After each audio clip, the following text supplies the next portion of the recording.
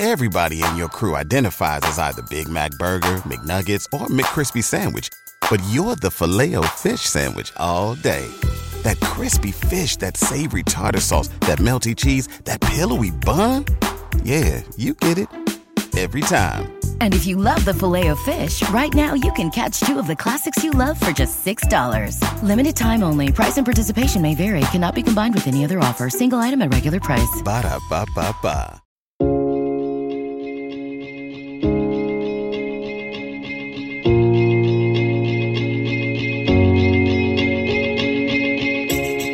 This is Understanding Today's Narcissist. And now, here's your host, Christine Hammond.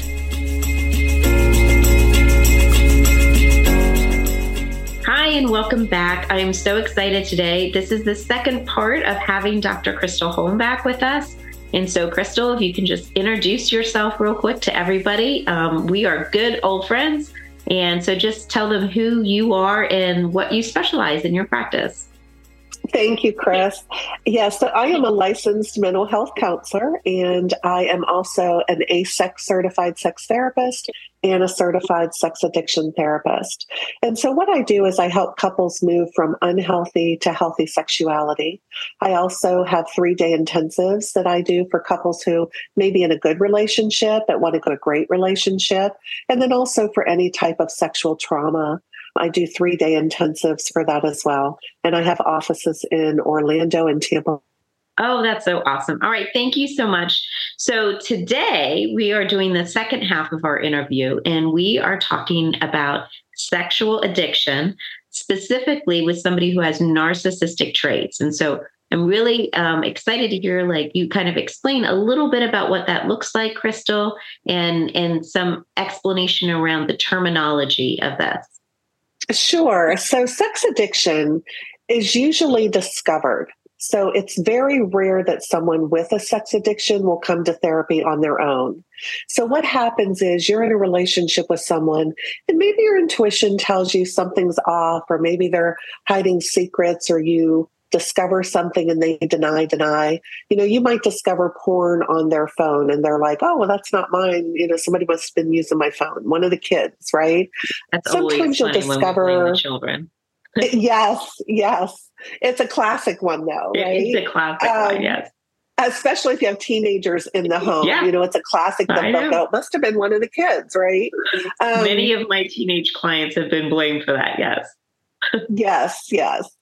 And what you'll do is you'll discover maybe text messages between them and another person.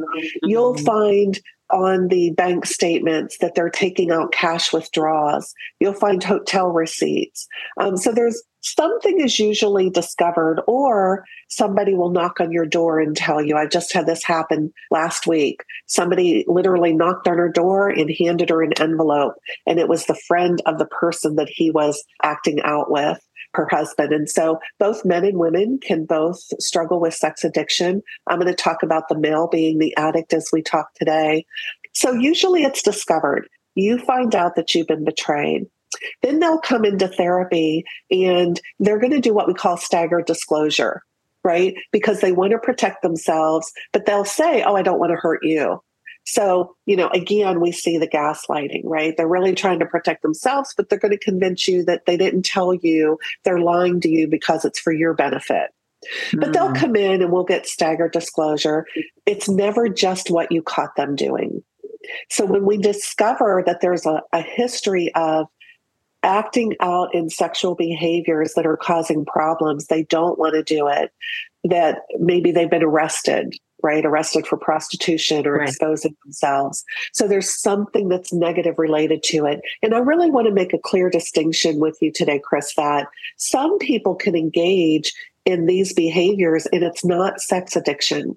When we are identifying sex addiction, it's because it's something they do not want to do, but they find themselves compulsively doing it over and over. They've been caught and promised not to do it again, yet they keep doing it. They notice that they take higher and higher risks associated. Maybe they just did porn and now they're meeting up with people. So we see a progression of some kind. Again, Somebody else could be engaging in these behaviors, but they don't see anything wrong with it. It's an open relationship. There's not secrets related to it. We're talking about the addiction part. So where the narcissistic traits show up is, of course, at the beginning in denial, right? Mm-hmm. They don't want to be called an addict, right? Even though they're lying, they're betraying, right? They're taking risks. They're exposing their partner to STDs without her knowledge. They're taking videos of people without their knowledge, right? They're doing all of these behaviors that can be predatory, deceitful, but they'll be in that state of denial. So it's very difficult for the partner. If you're a betrayed partner in a relationship with a sex addict, they're very narcissistic. Once they get into treatment, though, we usually see the narcissistic traits dissipate. And this is the connection between, as you know, Chris, you're very well versed on addiction. There are narcissistic traits that go along when you're active in addiction. They have to be there. Right. To be able for the brain to justify and minimize and do what you're doing. You have to have that thought of, what I'm doing doesn't really hurt them. It's all about me. It feels good. Or they play the victim. She doesn't meet my needs. I work hard, that type of thing. So they'll justify it. So the narcissistic traits will be there. If they will do the good recovery work, you will be in a relationship with them and you will see them develop empathy. They have zero when they first come in, but they can develop empathy. They can learn how to see that you're valuable and so are they. They can show remorse. And this is the difference between being an actual narcissist, the woundedness of having a personality disorder, and somebody who's an addict with narcissistic traits. The difference is that we do see growth and improvement. Those traits really do start to dissipate. But again, if they're a narcissist with an addiction, then you have many more problems and they're much harder to do a real good recovery to where they can become a faithful partner.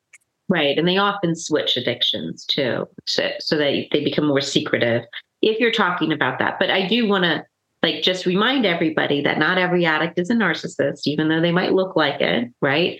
We don't diagnose people with narcissism just because they're an addict. They could have those traits, as Crystal was pointing out, but there are some narcissists who are addicts. And so there's no doubt that does actually exist. And it's not uncommon for them to fall into that because they believe that they're invincible and they can never be an addict. And so it's very easy for them to slip into that type of behavior.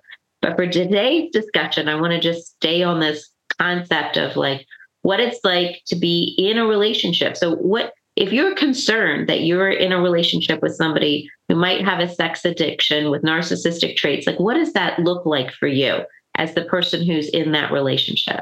Yes, you're absolutely right. We can't decide if it's a narcissist with an addiction or an addict with narcissistic traits until they're into treatment for a little while. Yeah.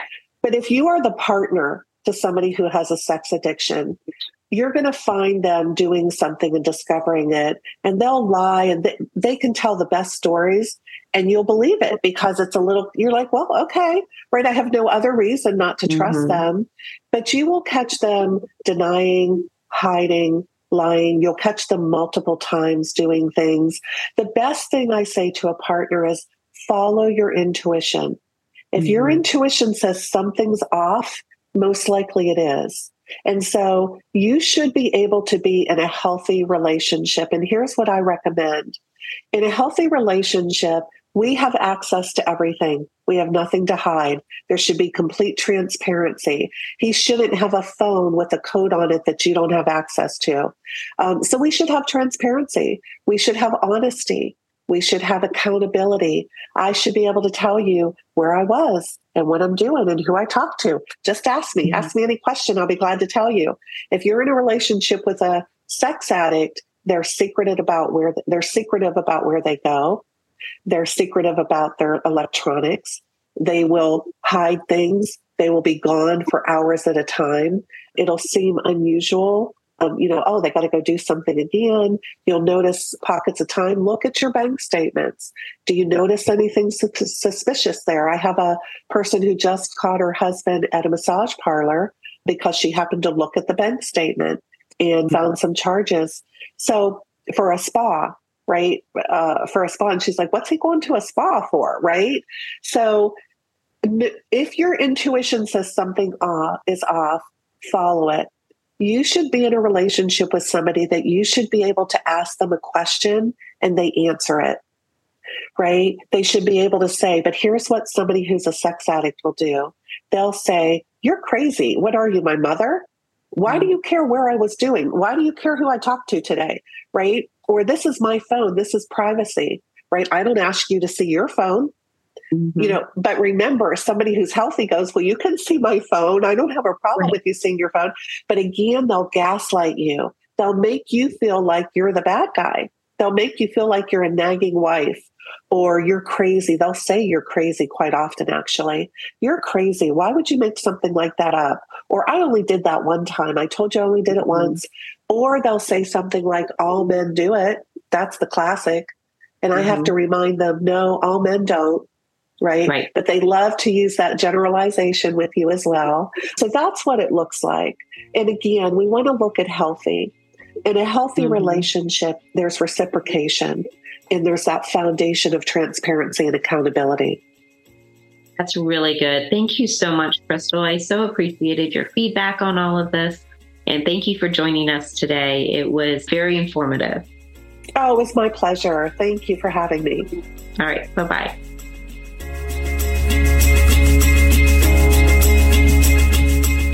Thanks for listening to Understanding Today's Narcissist with Christine Hammond. For more information, visit growwithchristine.com.